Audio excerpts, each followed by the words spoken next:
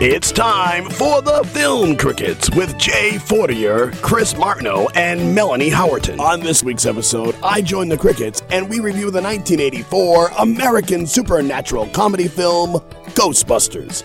I ain't afraid of no ghost. Does it stand the test of time? Let's find out. Your Film Crickets are on now. Hey friends, and welcome to the Film Crickets. It's a podcast about the past where we revisit movies between 1980 and 1999 and decide beyond a shadow of a doubt whether or not these movies stand the test of time. I'm your co-host, Jay Fortier, along with my good friend, Chris Martineau. Hello, Jason. Hey, what's going on? And we have Melanie Howerton, also my good friend and co-host. How are you, Melanie? Good. How are you doing? Doing good. And today we have Steve Lavoie. He is the guy who does all the intros, as you heard, and he does also the Final Judgment music, theme. He does the voice anyway. And welcome, buddy. What's going on, man? Yeah, doing well. We're going to talk about Ghostbusters today. That's right. Yeehaw. Yeah. Good times. Who chose Ghostbusters? I did. Is this like Steve's? You did. All right. So I guess the question, and Steve, by the way, what are we drinking today, Steve? Do you like that? I was wondering if you could see it. It's a Toulamond from Megadeth. It's a Megadeth beer. So, pretty cool. Yeah. It's very cool song, cool. man. Oh my God, really? Yeah, a Belgian style. It's pretty cool. It's actually a good beer. And it's, I found it, and whenever I find, especially rock and roll beer, if I find one, I gotta try it. I've had Iron Maiden has some, and yeah, it's pretty cool. Pretty cool. It's a Megadeth, a Toulamond. I can dig it. Well, for everyone. Yeah, it's true. It's true. Yeah. All right, cool. Did you see the serial killer wine they have? No. Well, It's 19 like crimes. really real serial killers, and it's like a picture. Yeah, on 19 wine crimes. bottles. 19 What crimes. is That's 19 crimes. Well, I got 19 crimes. Is it? It has a prisoner. It's like their mugshot their on the mugshot, front, yeah. and they actually have one. They have one in the. They sell wine in Walmart in Washington D.C. I don't know if that's a great idea, but they do. And they have the Snoop Dogg edition of 19 Crimes. No weed in it, but Snoop Dogg is right there, and I like me some Snoop. Not that I'm big on that music, but I do like me some Snoop Dogg. yeah, he's just pretty. fun. He's awesome. He's already, I don't know. Is he chill? I'm not sure. So anyway, so we're talking Ghostbusters, and this is obviously spoiler alert. It's a really good movie. Jay, isn't this one of those when we first started out? So the Film Crickets has a storied past, and when we first started out, we used to randomly select dates, movie years and its placement. And I think one time we randomly got Ghostbusters, and we looked at each other and went, "Nah, Maybe it's too good." No, you gotta Was it that? Yeah. No. The one we got was Raiders of the Lost Ark, and the thing was, Oh, it's not that we can't do it; we can. But when we were first starting, it was almost like, wow, the debate or the speech about this is going to be, to sum it up, it's going to be like, what'd you like about it? Everything. What didn't you like about it? Nothing. Okay. Nothing. That was the Film Crickets, everybody. It felt like there wasn't going to be much, covering it, it was just, I don't know. So we were trying to avoid, in fact, what we were doing, I think, at first, just to not have just blockbusters, we were just trying to have a little more depth on what we were talking about. Right. Was to we decided secretly. I think we were doing it without telling everybody we were doing it. We were randomly choosing them from 11 to 50, not the top 10. Yep. We were staying out of the top 10 for a while, just because it's we didn't want just gems, because it was we got Empire Strikes Back. We got Empire Strikes Back once. Wow. What are you going to say? It's the best Star Wars movie of a multi-billion-dollar franchise. I think I don't know. When I watch movies for your show, it's okay, and this is where I'm not, maybe a spoiler alert, I don't know. This movie, I remembered it, I liked it, but it's the whole thing is, does it stand the test of time? And that's where the twist comes in. It could be a great movie, but does it stand the test of time? So I think that's where where Ghostbusters or some of these other films, we're not saying it's a bad movie or a good movie, whatever. No, of course we're not. trying to figure out, does it stand the test of time? And that's where it's tricky to be on this show, to be honest with you. Right. Oh, I agree. That's where the twist is, right? Because it isn't a matter of if it has a soft spot, whether or not it holds up. So let's get at it, right? So look, there's this movie. It's called Ghostbusters. I don't know if you know about it. It's about these four guys, that, they bust them ghosts. And, this has a storied past. I'm sure I know it's got some really interesting trivia. However, the question I want to ask is, has anyone, now usually I say when was the last time you saw this movie?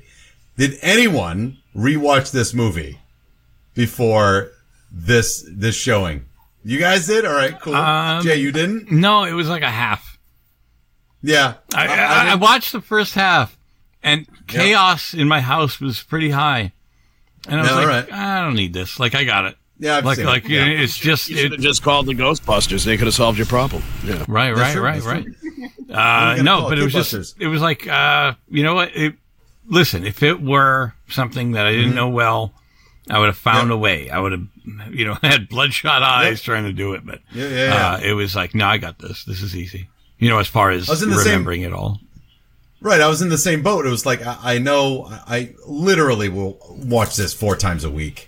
When I was a kid, and I'll get into why. Like, I watched it so many times. So I'm not even going to start with that.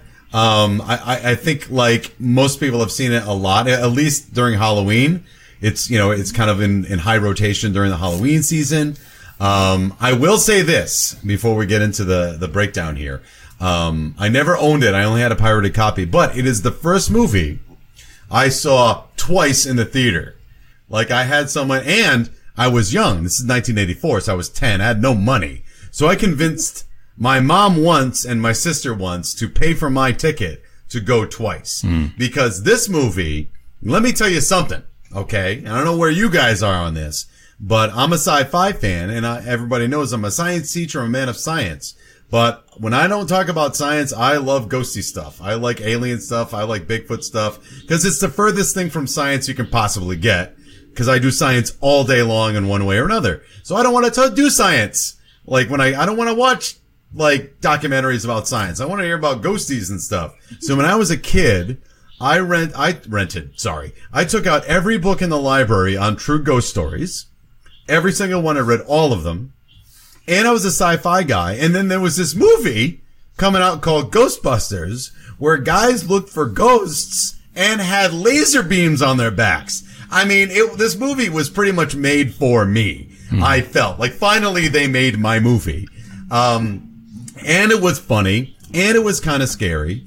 So this is where I stand. Does anybody else have like this warm spot in their heart for Ghostbusters, or did you just think it was cool? Like, I felt it was made for me. So this is kind of in high rotation for me too. I have it on DVD.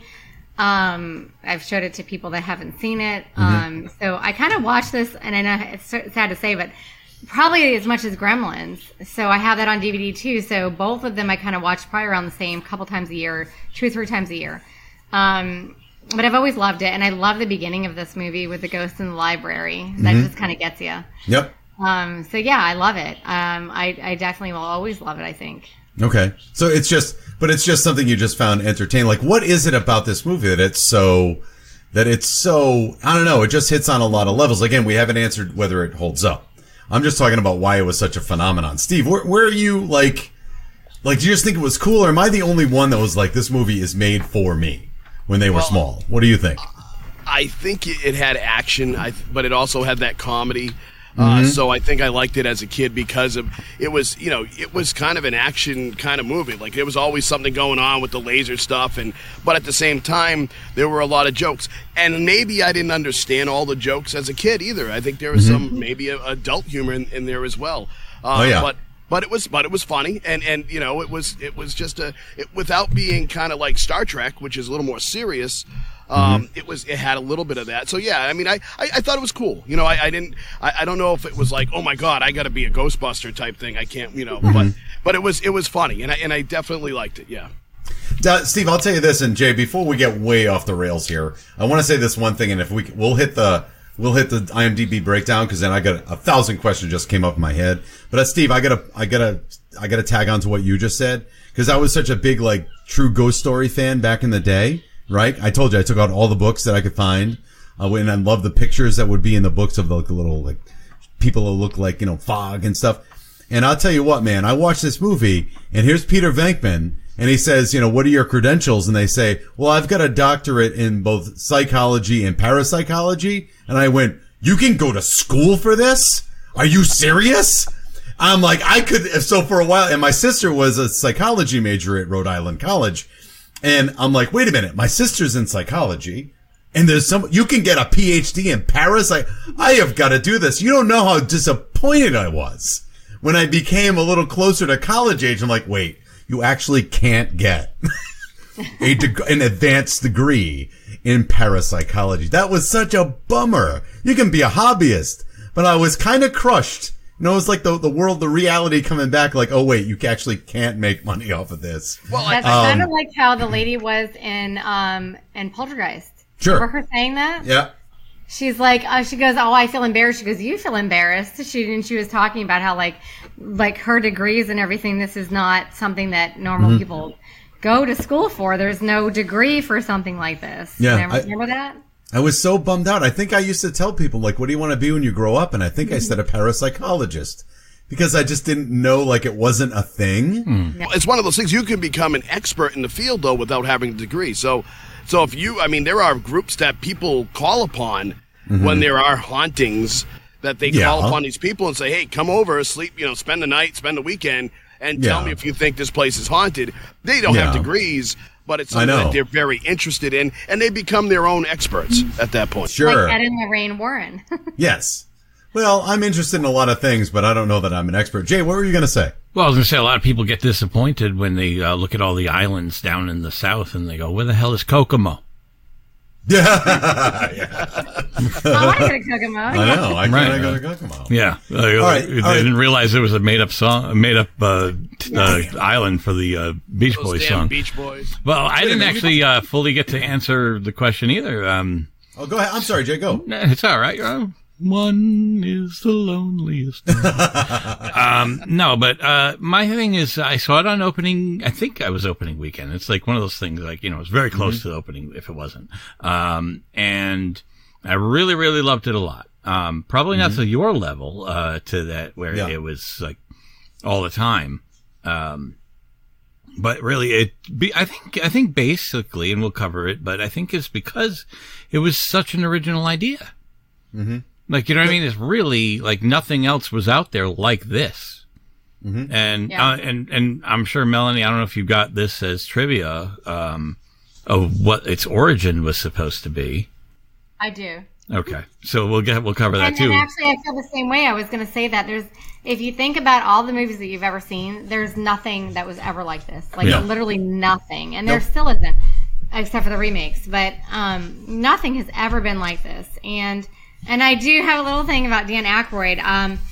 I remember actually doing some research on this actually before this show because I had watched Ghostbusters and I just wanted to learn more about it. And it was funny because it was before I did this. But Dan Aykroyd actually wrote the original script, which I thought was pretty cool. Because he actually was really creative. He actually wrote the original script for the Coneheads and everything when he was on SNL. Mm-hmm. But so he was really creative. But the reason why he wrote this was because his mom thought that she could actually see ghosts. Mm-hmm. And his dad, was totally innocent. He actually wrote a book of history of ghosts. Mm-hmm. And so he was kind of brought up with this, life. And his grandfather believed in mediums and everything. And like his whole entire family believed in this and kind of brought him up in this way. So when he wrote this original script, he wrote it in mind with John Belushi, which is one of his best friends. And it was supposed to be much scarier and a little bit darker. And they were supposed to be in space and going through different time zones, fighting different paranormal ghosts and different paranormal things. And so when John Belushi died, he had Ramis come in, if I'm saying that correctly. Yep. And he hired him, and they kind of rewrote the script, and they wanted to do it in New York and make it a little bit more realistic. And they put all that humor into it. And Dan Aykroyd loved things like from the 20th century as of such, like I like, as Abbott and Costello, you know, meet the ghosts and the monsters and all that kind of thing. So he kind of thought that was cute to kind of bring a little bit of scary in with the comedy. And they just kind of went back and forth, kind of rewriting the entire thing, and came up with this, which was amazing. And it was really one of the most successful films of the 80s. And the song also was like a #1 hit at the time. So they did a pretty good job. They had a $30 million budget, which was insane to do this. And the special effects was like huge back then.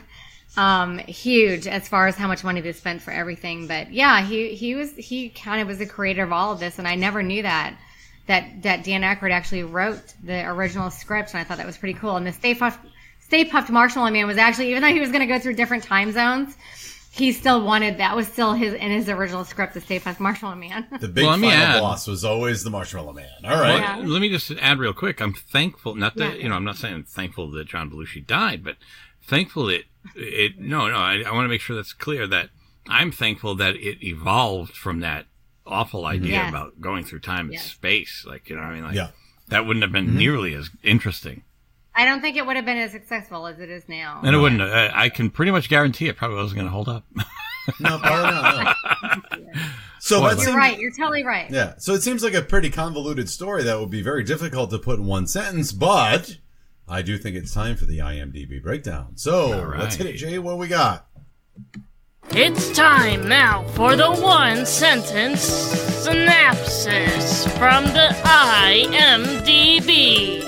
3 parapsychologists forced out of their university funding set up shop as a unique ghost removal service in New York City, attracting frightened, skeptical customers. The film crickets are on now. I hope you will be lucky, and I hope you enjoy the show. What happened?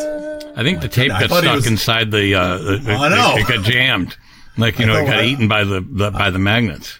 I think it thought there was some backmasking, like some Beatles. What's that, Steve? You believe in them now? I'm blaming the ghosts. It's the ghosts, yeah. Yeah. Can we please do Beetlejuice one day, all 4 of us right now? Sure. Please do Beetlejuice one day. That'd be something. And Steve, I want you on that one. All right. I don't have as warm fuzzies about that one, though. Okay, you know what? I'm sorry. You can cut this out. But literally, she's gonna fucking kill me now. There's plays and college plays and all this shit about it. It's huge. No. I just don't like it that much. I think it's great. You need to watch it again. I think it's great. I unfortunately will have to. And you go watch it again. That's all I have to say. Unfortunately, hey, we all like different things, you know. All right, you ready? Cool. You like all right. So, Ghostbusters was directed by Ivan Reitman. The writers are Dan Aykroyd and Harold Ramis, and Rick Moranis has an uncredited role to this movie. It stars Bill Murray, Dan Aykroyd, Sigourney Weaver, Harold Ramis, Rick Moranis, Annie Potts, William Atherton, Ernie Hudson, David Margulis, and a host of others that I will not get to. And before I get any further, Sigourney Weaver is the best. If you've ever listened to any interview with Sigourney Weaver, she seems super down to earth. She's really ballsy. I love her in everything. She's great in Galaxy Quest. She's great in Alien. She's great in Ghostbusters. She's good in everything. And she'll be very honest with you. And again, I'm not going to do a tirade on Sigourney Weaver, but she did Alien, then she did Aliens, and she wasn't going to do Alien 3. And they kept going to her like, we need you for this movie. And she said she wasn't. And then I watched an interview and they said, why did you eventually do Alien 3? And she said, quite honestly, they backed up a dump truck full of money. Like, good for you. Like, just be honest. You know what I mean? Yeah. But she's very working class. She always she feels that she's part of the crew, that she advocates for the behind the scenes people. She's fantastic, very down to earth, and she's wonderful. So, but let's move on. I liked her in Copycat. Yep. Copycat was an amazing movie, and she was amazing in it. She's basically good in everything. She's so strong. She's so good. So anyway, let's get at it. Look, Bill Murray. Who doesn't want to be Bill Murray in this movie? Like, who doesn't want to be Bill Murray? I ask you. Like, he's the thing that kind of sets... Dan Aykroyd's great. Harold Ramis is great. A lot of funny bits in this. But who doesn't... And I think this is what appealed to me as a kid. because he's rebellious, but he's not an asshole. He's just like... no, he is abrasive, though, like with the ladies. He's abrasive. Like, okay, all right. It's a little too over the top. All right, tell me what.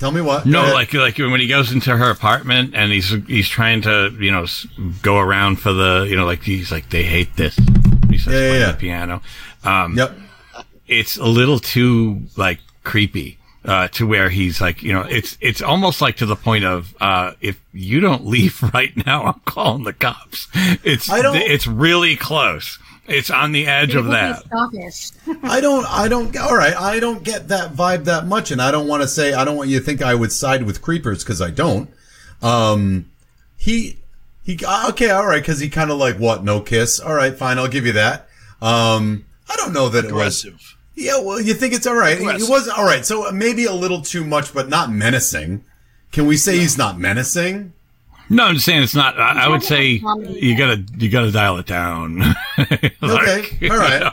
I mean, obviously, he eventually gets her, but it was still like she was like, "Will you please leave?" She's really annoyed with him. Well, I think she was hiring him because she was having troubles, and then this guy comes over, and she's expecting basically someone of the ilk of Harold Ramis to come, and they got the guy who's the game show host, and that's his thing. You know what I mean? So it's abrasive. You don't want to hang out with that person. Yeah, you want to be somebody who's ad-libbed. That Sigourney Weaver ad-libbed that. She said game show host, and it was supposed to be literally something else that I didn't write down, which was so stupid. I can't believe I can't remember this, but she ad-libbed that. Oh yeah, you know what? Here's the thing, though. Didn't Bill Murray basically ad-lib everything? Isn't he classic for not knowing his lines? He just comes in and says shit. Like, am I wrong on that, or am I right on that? It works. I know, that's what I mean. Like, he has this wherewithal, this sense, this comic timing to kind of come in and say whatever, which has to be absolutely aggravating as a director. How about? Like, and I think they hired Bill, but he hadn't actually accepted the role until he showed up on set, because no one can get a hold of Bill Murray. And I'm not saying that's a good thing. I mean, I know I was just giving him props, but he must be terrible to work for, because he just kind of does his own thing everywhere. Like, he did that in Caddyshack. He's just, you don't know where Bill's going to be doing or saying whatever. Steve, but you know what you're getting. But you know what you're getting. So they let him do it. They're like, hey, he's probably going to do this. Don't worry. Let him do it. And if they don't like it, I guess they can take it out in post. But a lot of times, I'm sure they like it, and it stays. Oh, yeah. He's phenomenal at that. But let's put it this way. He and Ramis were friends, and he ruined him. Like, he ruined the friendship in Groundhog Day. Right. Because Ramis was the director of Groundhog Day, and... apparently he was so impossible to work with that they didn't talk to each other until, I think, Harold died, if I'm not mistaken. Yes, he did. I think Harold died, and then it was like a little too late, like type of thing where he, didn't quite get that. And that's kind of my point, is that, like, Bill Murray, like, as he's coming up as an actor from Second City and then into SNL and then into these movies in the 80s, like Meatballs and Caddyshack and whatnot, everything was like, well, Bill's going to do, like to Steve's point, Bill's going to do what Bill's going to do, and like, let him do it, and it's going to be great. But if no one ever puts you in check, eventually you become impossible, and that everything you do is gold, and you won't accept that.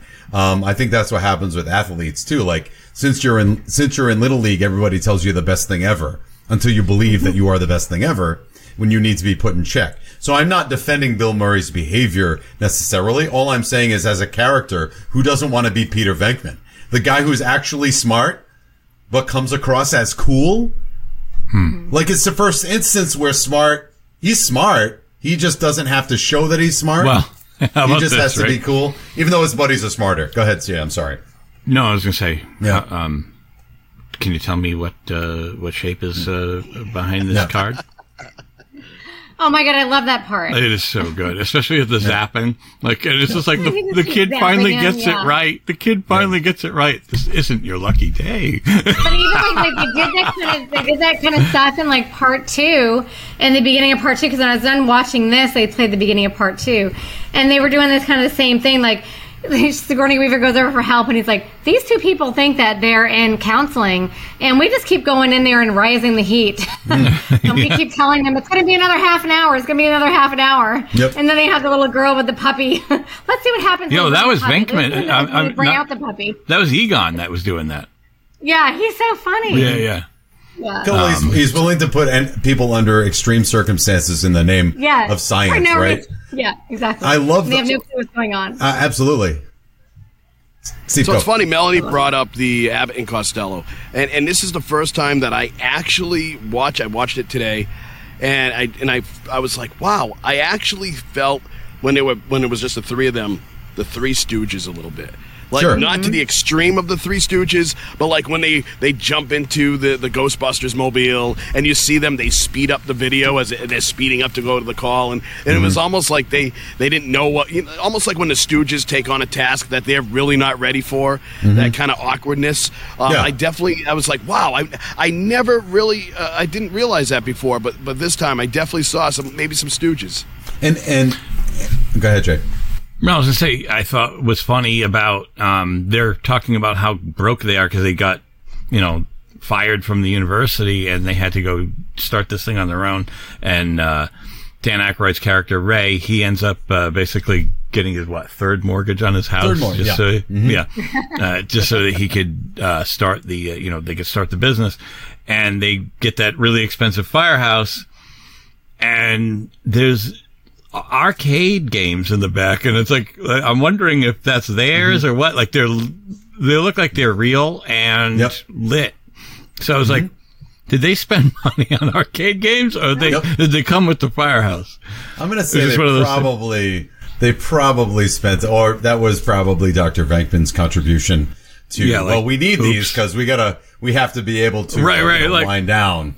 Because as they're eating their Chinese food, and he says, this magnificent feast represents the last of the petty cash. Yeah. It's like, that's true. I remember that. I want to say something off of what Steve said.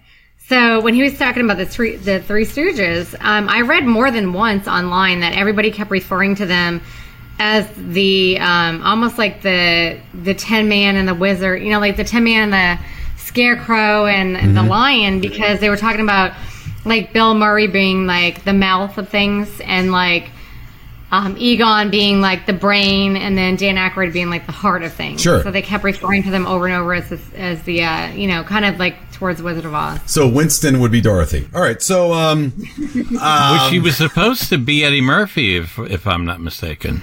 Yeah, Eddie Murphy. Yeah. And then also John Candy didn't understand. He was asked to be in it, and he didn't understand the role, and he wanted to be like a German accent or something, and thought that he should have like Rottweilers or something, and they turned it down. And then for the role of Sigourney Weaver, Daryl Hannah, Denise Crosby, and Kelly LeBrock and Julia Roberts auditioned for that. No. Apparently Sigourney Weaver went in there, and they didn't think that it was going to be her because she was always so serious in movies, but she jumped on the couch and started acting like she was a dog. All right. So that'll do it. They, How great is Rick Moranis? Wow. Oh, sure. Oh, perfect. He what a role. Nailed it.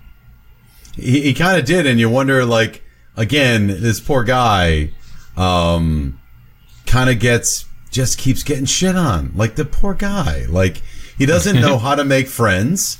He's so good, though. I know, he did such a good job, and you kind of feel for him. He finally gets lucky, but it's when he's possessed by a demon. I mean, that's terrible.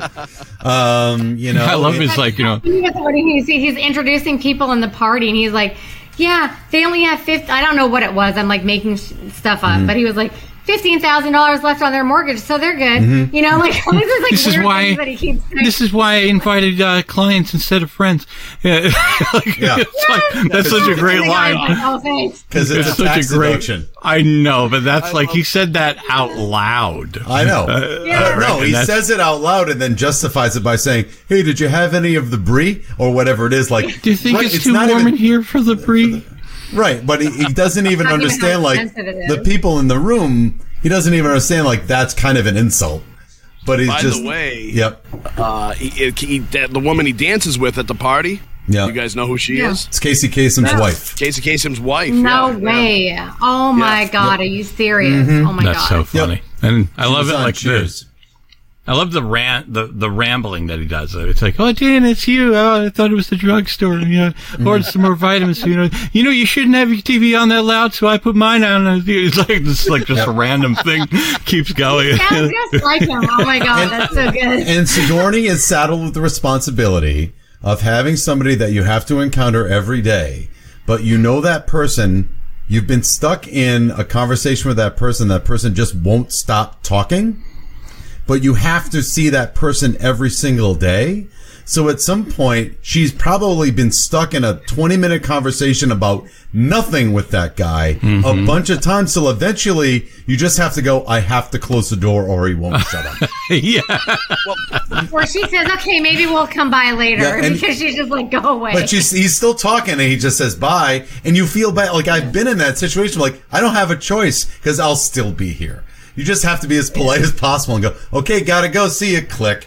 And it's bit of a stalker because he has a room full of people, and yet he knows the minute she walks by his door, he just opens it up what are you, just turning your back on all your guests? And you're like, "Oh, she should be here any minute." I'm just, "Oh, there she is." How does he always know? I thought the same thing. Every time she comes home, he knows exactly when she's coming. What is he, just staring through a peephole? The whole time waiting for her to come home? I don't know that it's creepy as much as it's kind of creepy. No. I'm not saying it's not creepy. What I'm saying is I don't necessarily think he's looking through the peephole. I think it's just comic omniscience. What's the worst thing that could happen to Sigourney Weaver right now? She doesn't need to see him right now, but he's going to be there. He's like Lenny and Squiggy. That's it. He's Lenny and Squiggy. They're going to show up at the worst times when you don't want to talk to them, and she just doesn't want to be rude, but she's got to be rude because you can't engage. You can't engage with him because he'll keep going and going. And he keeps going and going and going with the people in his apartment too. I would say that's a situation. Okay, quick. I got a question now. Sorry, Dick. I just want to butt in real quick. Takes 1 second. I love that Casey Kasem because I loved him so much. And to hear his voice announcing that the Ghostbusters, blah, blah, blah, and he's on the radio, that just made me feel so good. Mm-hmm. Yeah. I loved Casey Kasem. Oh, yeah. And I loved that he was on there, right? Everything that I grew up with, I just absolutely just love him to pieces. And I hated what happened to him throughout the end. And when you said that was his wife, I was like, really? And he's in the movie, which is great. Not physically, but vocally. Yeah, but I just loved him, and I loved that his voice was in there because it felt really good just to hear him. Right. Childhood memory. they battled a pesky poltergeist and then danced the night away with the hot ladies or whatever. You could just see them in uniform, just jamming. But now later on in the film, when Rick Moranis' character and Sigourney Weaver's character are both possessed under the, as the two, the Keymaster and the Gatekeeper, Mm-hmm. But do they actually have sex? Yes. Okay. What? Absolutely, 1,000%. Who? Because who did? They did. They just didn't show it. When they start making out and they do a pan or a fade out. Mm-hmm. So if you think about it, what a nightmare. It's the guy that she's trying to get away from. Mm-hmm. Yeah. No way. Having that, they were under a spell, so it's not as bad, but still, it's having that just on your, you just know it in the back of your head. Are you kidding? I never even had that in my mind, and now you're contaminating my freaking No, it's just, they were innocent thing of Ghostbusters. No, they used the Keymaster that's phallic. The Keymaster is phallic and the Gatekeeper is vaginal, and therefore Jesus when they Christ! Together, wow, yes, that's the whole deal. Wow, Welcome to deal. Welcome to the Film Crickets. I want to know that. Are you serious? Yeah. Welcome to the Film Crickets. Currently, once again, with Jay and Chris. She's like, I'm out of here. I don't want to know that. No, Ghostbusters has an asterisk next to it now for Melanie. If you have the spare key, that's like a threesome, yeah. No, this is not in my mind. Nice. Hey, you know what, Melanie? I have an idea. It's a trick, okay? When I love a movie... I know I'm so weird. Like, I can watch horror movies and Halloween and somebody stabs somebody, but every time there's any kind of a sexual, like, part in a movie, I'm like, just fast forward it. I'm like, I'm so bad about it. I have a trick for you.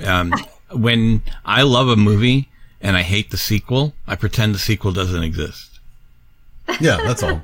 Like, it's like... Okay, so I'm not going to even remember... I hate that you just told me that. Well... Yeah, but you can choose not to accept it. Why would you think that, though? I don't understand. Because it's a ritual. It's a ritual. Right. And he said... And Melanie, when she's trying to seduce Bill Murray, and she says, I want you inside of me...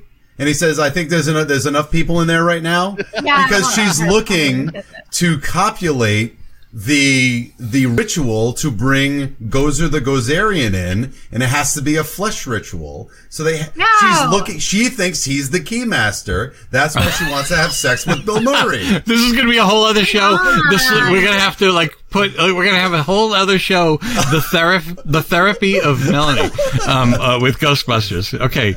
I don't want to know that. All right. So, you know what? Here's the other thing. I mean, this movie really, it's a PG movie because it had not, it came out in the summer of, it came out in, June of '84.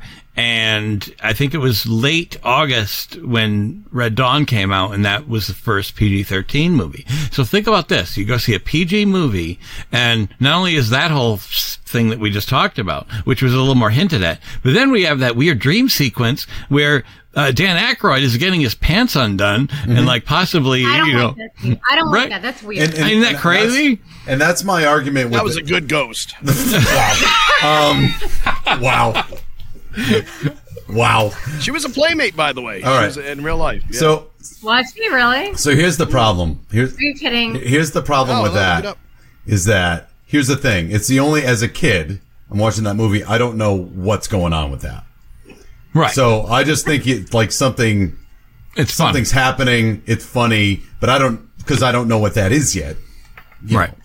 So I never remembered that part until I watched it. And then you watch it now, and it's the only scene that's kind of like regrettable, in my opinion, because it doesn't do anything for the movie. It's dumb. Exactly. And from what I read, the original 100%. Premise was them going through time, busting ghosts, and like that scene was supposed to have happened when he went back in time, which is stupid. Like, it's a stupid idea. So the fact that they took a stupid idea and they filmed something that was linked to that original kind of dumb premise and put it in the movie for a cheap laugh is dumb. Like, that's just dumb. So that's my only grief. Like, when you first see it, like, it's the only scene where I go, that's just stupid. Like, that's stupid. I thought that too. Like, it doesn't have anything to do with anything in the movie at all. No. And I read something about that, and it was supposed to be, I guess, like a much larger scene. Yeah. And I don't like that either. I think it's weird because a lot of kids have watched that movie, and it's like a big kids movie. So I think it's weird that that's in there to begin with. But I'm also weird about stuff like that. Like I said, like I haven't even watched Game of Thrones because I watched like a half of an episode, and I was like, no, I don't need to see. Yeah. I don't need to see. I can't handle it. I can't see it. I'm in the same boat. I'm not a prude, but it's like me too. It doesn't. It's like, what does this have to do with anything? Unless it was something that had to do with the story. But even then, let's get, and again, I'm not a prude, but it's like in Ghostbusters, like, I'm sorry, Melanie, the ritual is they have sex. But we don't need to see it in order for us to know that it happened. You get what I'm saying? I never knew that this happened until you just said this. Sorry. All right. And I've seen it 1,000 times, so this is like news for me. She might actually throw the tape out after I tell her this, but speaking of sex, Ron Jeremy is an extra in the movie. So if you know who Ron Jeremy is, ultimate porn star, he is actually an extra behind the barricades in the movie when the fire station blows up because they shut the power off to their holding cell. Oh yeah, he's actually in there. So all right. Yeah. So back to Ghostbusters. Yeah. So look, you know what's cool about this movie is that we have scientists. I think what we're kind of another draw that makes it so original and so workable is that we have this pure science fiction movie about ghosts and guys with lasers on their backs, but it's all blue collar. Like it's all blue collar. They're in jumpsuits. They're not in like super techno things. They're in an old ambulance. They're moaning about when they get home and they're tired. They're covered in grime and slime. They hire a guy, which again, the poster only has 3 white guys on it, and they don't mention Winston at all, which is unfortunate. He was so good. I know he's very good in it, and they exclude him completely, which is not okay. I don't care the other 3 guys are big stars. The 4th guy is a Ghostbuster. Yeah. There's even shots at the end, towards the end, where he's like, you just sort of like barely see him. Yeah. Well, like, like when they're all like lining up to do stuff. I mean, I'm not sure of the exact moment, but other people have pointed it out that it's barely, like his like head's cut off, like at that. Yeah. So are you kidding? But how great is it? Like, to me, that's the part, like, that's a neat deal where it's they're working class. You know what I mean? They're getting a paycheck. They're not really into saving the world necessarily. They would have just kept doing this and just getting a paycheck. And I don't know. I always like that bit because it just makes it. Now I like it. I didn't realize it back in the day, but now I like that kind of situation because it's, at first they had lofty goals. Oh, we're gonna touch the ethereal plane and we're gonna use all these calculations and all of our data. And at the end of the day, it's like, oh, God, another free repeater.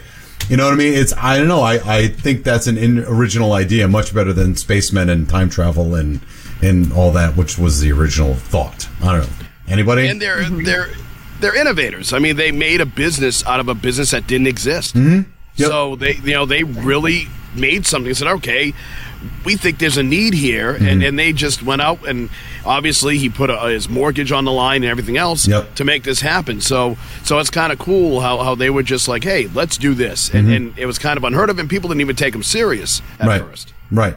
Until, granted, their success in business is only predicated or tied to this influx of supernatural activity, which has nothing to do with what they're doing. Like, it just kind of happens at the same time.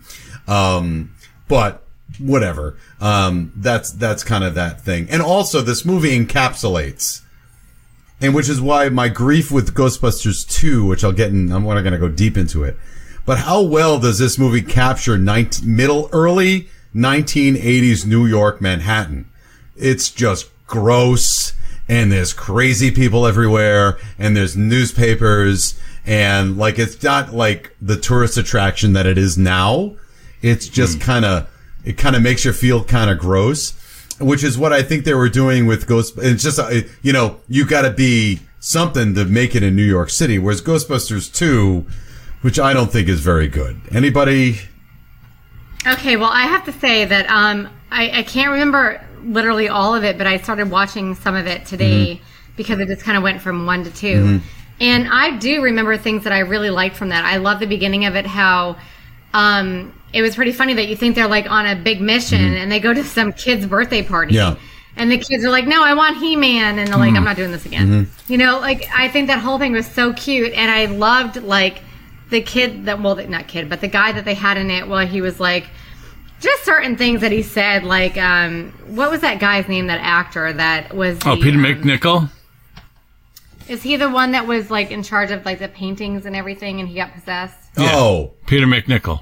That's Peter McNichol. He was he did such a good job, and I literally loved him, like, when he was sitting there saying, oh, where's the baby? Woo! And then he was like, he goes, oh, he's sleeping. Oh, and I wooed. I just remember so many cute parts in that movie. I liked that movie. I really did. I liked it a lot. I think I need to rewatch it. I think my grief with that, and this kind of links to what I was saying a moment ago about how this... They make fun of it, though. They make fun of themselves in the movie, so I think you would like it. All right, no, I'm okay with that. I think my issue is when, like...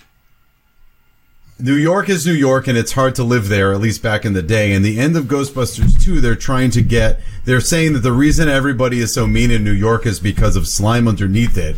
And the way that you get New Yorkers out of that is to give them a symbol to root for, which is a giant walking Statue of Liberty. I think that just goes a little too far. I don't know. Like, I don't think that's going to make people suddenly just start running. Yeah, that's what I mean. I don't think people are going to start suddenly loving New York City just because they see a giant. In fact, yes, it would cause more fear than anything else. I don't know. Trampling each other. Chris, I love you because you're not just scientific, but I also think that you definitely would have been an amazing psychology professor. What? Me? Oh, yeah. I try. 100%. And it's funny because my kids absolutely love that, and they're going to school for that. So majoring in that. And so every time I hear you talk, you're going to more psychology and how people think about things. And you're thinking super deep into and I love that about you because you're scientific and you're psychology. I try, but I think it's because I was in therapy. So, so I just listened to it. I didn't really get much out of it, but I certainly listened to what my therapist. He did a lot of active listening. Yeah, a lot of active listening. That's right. At one point, therapy was cover him in slime and put a Walkman on him. Yeah, pretty much. Yeah, right. So, can we? I don't know how much time we're going to do this for. Can we address at least two other things before we start talking about 1984 Ghostbusters? First of all, anybody on the all-female Ghostbusters and your take? I like it.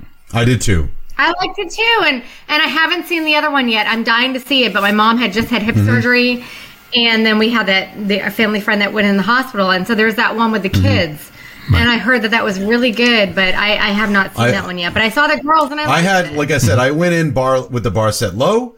I'm just like, they're trying to reimagine it. Just go with it. I was okay with it. I mean, the only reason you don't like it is because maybe you're annoyed by Melissa McCarthy. Or maybe, maybe she just annoys you as her shtick. It was funny, though. Yeah, I liked it. If you don't like I love all the girls that are in there. Like, the two SNL people that are in there are my favorite SNL. Chris Hemsworth was hysterical in it. Yeah, he was very He was hysterical in it. But Kate McKinnon was great. That was I think that was my first introduction to her. Mm-hmm. I'm not a big Saturday Night Live guy, watching them straight up. I'd rather watch you send me a video of something you saw on Saturday Night Live. I'd rather watch that than the entire show, waiting for that one bit. Mm-hmm. So I really liked her, and remember when she came in, and started dancing to DeBarge. Yeah, but let's not forget about the other girl that was in there. She's from Kristen Wiig. Yeah, I love her. No, it was no. What's the other girl's name? McCarthy. Leslie. Oh yeah. Jones. Yeah. Leslie Jones. She is my freaking favorite person. I love her. Oh, it was awesome.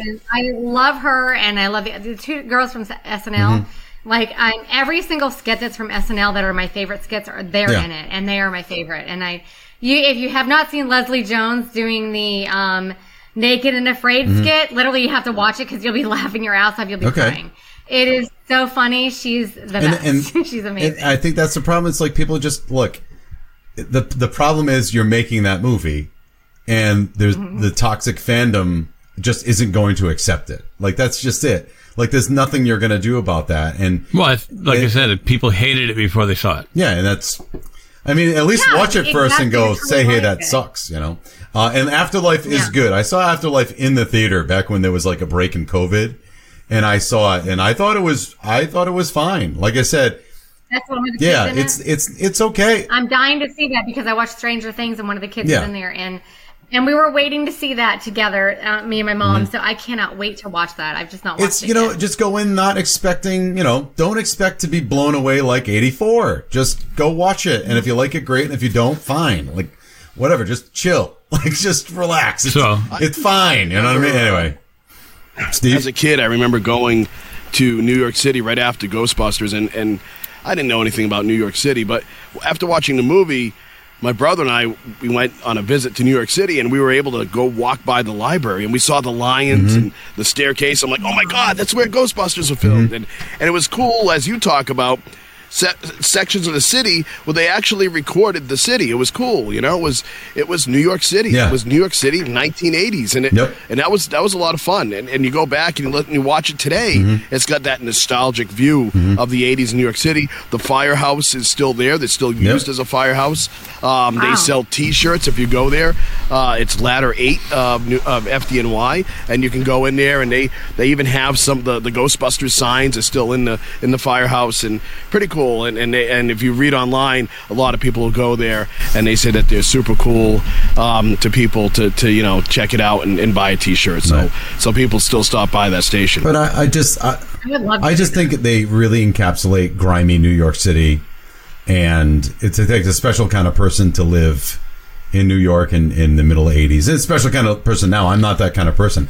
It's not my cup of tea, but I do have to. I'm a country person. I like being more with the trees and nature, but just watching the movie made me want to go to New York. And I've been wanting to go to New York forever and just go to see all the Christmas windows and so many different things. And so just watching this movie, I wanted to go to New York so bad, and I wanted to like go see just everything. So it made me want to go there. I think New York is a pretty cool place. A lot of cool things happen there. No, would I not want to go there at night by myself? In certain places, no. But you know, I absolutely would love to go there, and I think it would be an amazing place. It's funny. It's one of those movies that we haven't fully talked about it, but I think if you haven't seen the movie already, you know what I mean. Like, it's odd that you should be listening to this episode or watching this episode. Sure. So, I don't think we have to cover every detail of this film. No. Like we would have normally, because it's just so freaking, like, you know, I say cover goofy things, talk about some trivia and whatever. Like, it's one of those we can't, it would take a 2-hour show for us to cover it all, I think. Sure. All right, so let's get to Final Judgment then. It's time now for Final Judgment. Are you ready to rubber stamp this bitch? Here's the Final Judgment. All right, now it's time for Final Judgment. Up until this point, this has all been opinion, but now opinion becomes fact, and we set in stone the answer to the question, does this movie stand the test of time? Cool. Let's start with Steve. Steve! All right, so the way I look at it is this. Real quick, when I was in high school, we went to this haunted cemetery, and you know, there's some people don't believe in ghosts and spirits, and there was a book like you talked about earlier, Chris. It was New England's top haunted cemeteries, and it was over by where you used to live, and it was in the middle of the woods. Oh yeah. These guys went out, and I didn't do it. But it was an old town that was deserted, and all there is, they say if you get into the cellar holes, you might hear stuff. We went into a cemetery. There was a few tombstones. I didn't do it, but some guys had kicked over one of the tombstones. I don't like doing that. But when I had a flashlight, it was the middle of the night, and when I went to go look at, I wanted to just see what the writing was on the tombstones were. My flashlight died out of nowhere. So like, I could not see any of the writing on the tombstone. Now, it could be coincidence, but you know, you hear all these stories, and so I think that if you're talking about spirits and ghosts, I think that there will always be. I don't think it will never go old. I don't think it will. I think it's a topic that will be with us forever. Sure. I think this is a comedy film more than it's a scary film. It has some scary parts. So for some people, this might be just, you know, it's like when you have a chip that's spicy, but it's not too spicy. For those who don't like it too spicy, it's just enough, right? Sure. Just to say you had something somewhat spicy. Yep. So you could play this with someone and say, hey, it's a little scary, but it's not really a horror film. And you're going to laugh probably more than you're going to be scared. So it's a film, I think, for a lot of people. It's a sci-fi film. So I am actually going to go out and say it does stand the test of time. Sure. I agree. Steve, like, this is my kind of gateway drug into horror movies, because it was the first scary thing I saw on a big screen.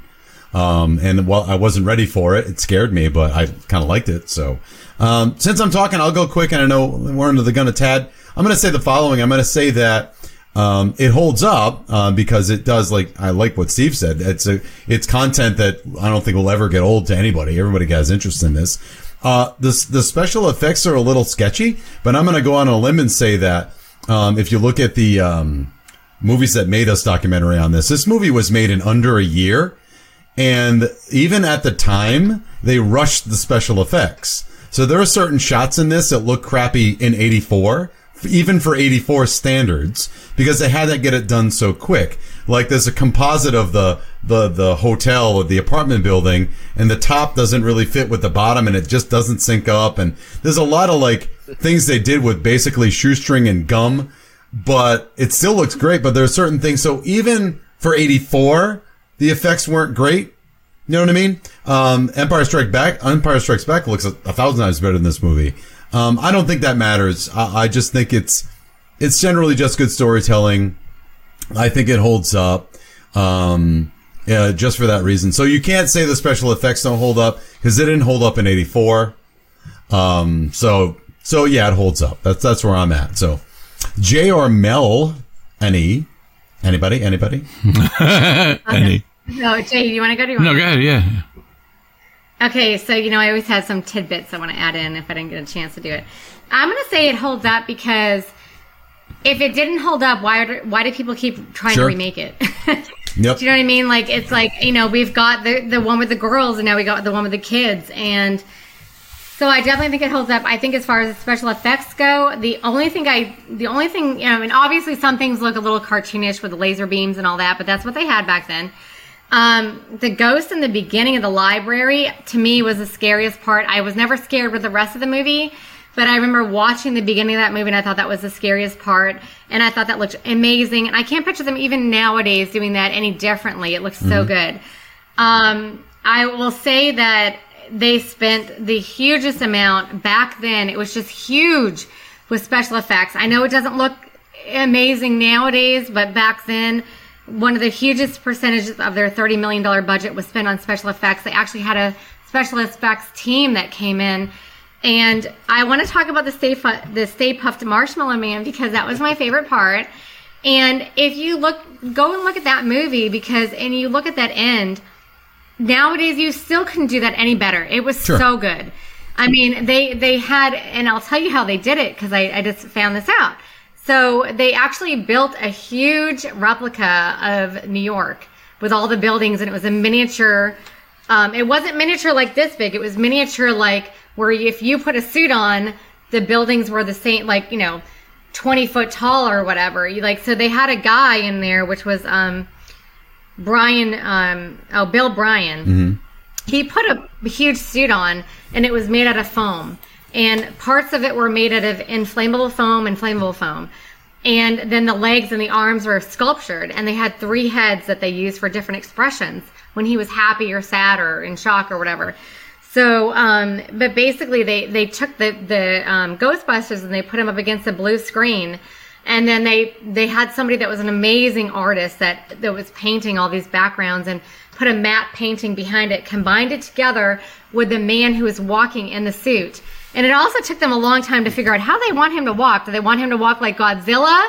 Or do they want him to kind of swing his arms or whatever? And they ended up doing it more like a Godzilla type of walk. And with the guy in the suit with the huge miniature set, which was huge. I mean, bigger, way bigger than your houses in your neighborhood, was a miniature set with this guy walking down the street with a painting and the blue screen. They put this whole thing together. And if you look at that, there's no way they could do that any better. The gargoyle dog type scene that was kind of running down the street. Yeah, no, that wasn't. Yeah, it's not good. For me, it was pretty bad, but back then that's what they had.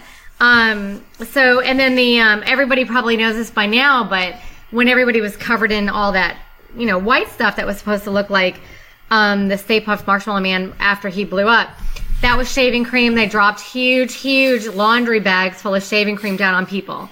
And one of the guys had said, "Is this going to hurt?" And they're like, "I don't know." So maybe. That feels wonderful. I thought it was pretty cool. Yeah. I imagine that burns your eyes. Then, yeah, so they did back then. I know this doesn't seem amazing for special effects, but they put more money in it than any other movie had ever put for special effects at this time, and they did an amazing job. They had a whole crew for this. One of the people actually worked on Poltergeist. Anyway, I also want to tell you that the Ghostbusters name might have not been Ghostbusters because there was a children's show back in the 1970s called Ghostbusters, The Ghostbusters, and it was owned by Universal Studios, and so they couldn't get that title. So they were trying to name it like Ghost Breakers or Ghost Stoppers or Ghost Smashers, which kind of, if you guys ever watch Supernatural, which is one of my favorite shows, is kind of funny. If you go watch that show, you'll know what I'm talking about. But finally, Columbia Pictures was given the rights. They bought $500,000 worth of the title and 1% of the film's profits to get that name, Ghostbusters. Or we could have had some dumb name. And then a couple of weird things. In the article, Dan Aykroyd wrote an article of quantum physics and parapsychology about an idea of trapping ghosts. And that's where he got the idea for this whole thing. He was very, even though this is a comedy, he truly believed in all of this. And he truly believed that you could maybe trap spirits. And this is where he got the ideas, besides of his family, was from that book. And I just wanted to add, how weird is it that at the very end of the movie, when Bill Murray is kissing Sigourney Weaver, was that not an awkward kiss or what? I thought that was, you gotta go watch it. It was so awkward. She did not look like she really wanted to kiss him. It was just really weird. And where did she get all that marshmallow stuff on her head? Because when they pulled her out of that, dried up looking crispy ghoul dog thing, her hair was in perfect condition except for maybe it was like a little frizzy. It did not have any marshmallow on top. So when she walks to the bottom, all of a sudden it's like somebody took this huge container of marshmallow and said, let's just throw it on her head. Where did it come from? She wasn't even anywhere. She got it in a transfer while they were helping her out. Yeah. I don't know. It's part of the sex ritual. It's part of the sex ritual. Part of the sex ritual. You just automatically get shaving cream on your head. I don't want to know about this sex ritual. J-Man, does this hold up or not? So many jokes.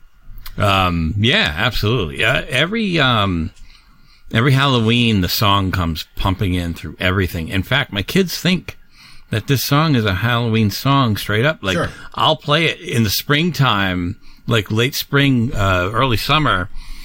Just I'll have playlists that go for just years. So I will have one that's for 84 and I'll play that and I'll have stuff that is lined up that would be like in the springtime or like summer that I know specifically reminds me of that time. And that comes on and they're like, it's not Halloween. I'm like, this was a summer release. And they have they really can't grasp that concept because every Halloween parade is like boop, boop, boop, boop. So, Ray Parker Jr., right? Yeah. Yeah. In fact, a little side trivia on that. He got, sued by Huey Lewis and the News because they found it similar to I Want a New Drug. I didn't know that. And it was settled, but, so yeah, I thought that was kind of interesting. But that being said, this movie has not gone away.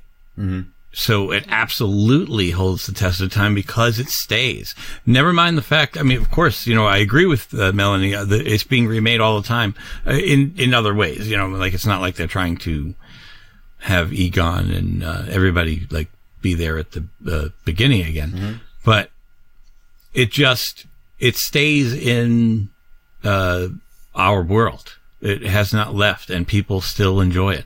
I'm a little shy about showing this to my 7-year-old because I just don't want it to scare him yet. You know what I mean? He's 7, and I don't know how much he's going to understand, so I'm going to wait a little bit, that type of thing, because of those weird little eerie parts. And it'll come around. But it's not like I'm not saying I would knock somebody down for showing it to their 7-year-old. I'm just talking about in my life. It's like I look at that and it may scare them a little bit, or maybe, So either way, it has not left ever. It's still here. And of course it holds the test of time. It's very popular today. So yep. Amen to that. Super. Very awesome. Cool. Very cool. Yeah. Just want to say thank you for having me. That's absolutely, Steve. Man. I really appreciate you coming on. Steve, even before I was on the show, I loved listening to you. So some of my favorite episodes that you were on, and I was like, please get Steve on here. We bring him out. We bring him out every once in a while because we like to make it a treat. We brought him on every week. We dust him off. Yeah. My favorite episode that you were on was one of the Halloweens. Yeah, it was both. Yeah. It was both Halloweens. Yeah. I love that. And you guys, we got to do something with that because I love that. All right. we'll do Halloween, the revisited episode, or like one of the other ones we haven't done. But yeah, but Steve, I want you to be on it. I want all of us four to be on it. All right, I'll watch it again. No problem. Cool. Well, that was our show, and I would like to thank Steve for joining us today. And look at this. I have on my copy, it says, we'd also like to thank Steve Lavoie for our introduction and Draco and the Malfoys for our theme music. And I got to tell you, that is such a great song. So many people, my kids are always singing it, and it's great. Stuck in your head. It is. It's a good shower song. Yeah. So, or a sex ritual please. song. Either way. Or a sex ritual song. Whatever. Oh my God, shut up. So listen, please rate, and subscribe. And you got to help us out by subscribing to our YouTube and liking the videos and rate and review, please. And I am Jay Fortier, and on the behalf of Chris and Melanie, I'd like to thank you again for joining us here on the Film Crickets. And until next time, movies may not age like fine wine, but we drink them anyway. All right. Take care. Bye, everybody. Bye. Film Crickets, chirping about movies.